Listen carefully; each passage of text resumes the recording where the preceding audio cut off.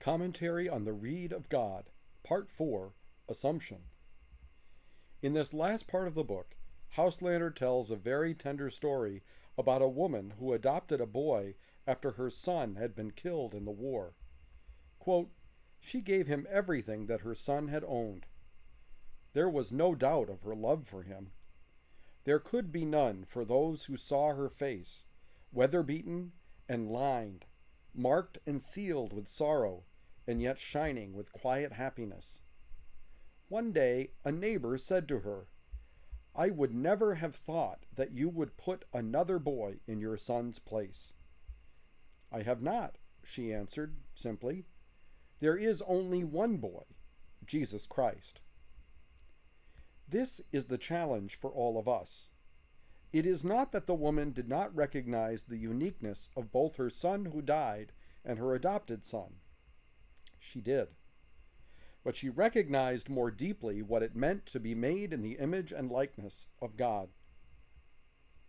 The Blessed Mother, in her fiat, gave us the opportunity to see the child Jesus, the man Jesus, Jesus himself, in everyone.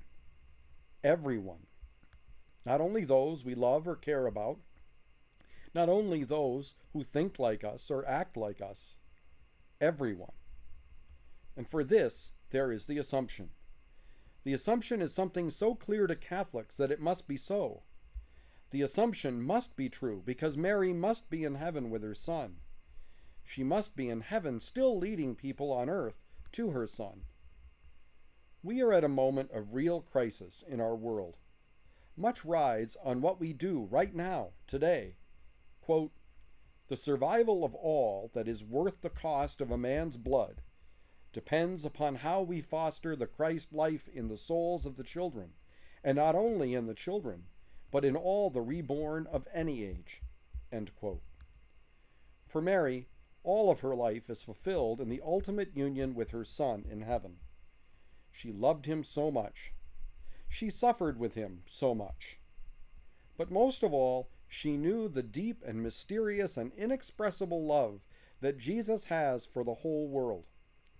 This love of Jesus is the love of Mary, and this love can be ours too. But first, we need to imitate Our Lady. We need to know we are empty until we are filled by God. We need to seek the lost Jesus in our lives by searching for the Christ who dwells in all people. We need to pour ourselves out fully, to give ourselves totally, to be with Jesus in heaven. And today it is complete. The Christ is born. Quote, "Our Lady is in heaven. On earth, the breath of the Spirit is stirring the young green corn. The song of the shepherd is heard in lambing time. In heaven, the music of the Incarnation is uttered eternally in its first simplicity. The mother has found the lost child. The empty chalice is brimming with wine. The reed is filled with infinite music. The divine little bird is in his nest."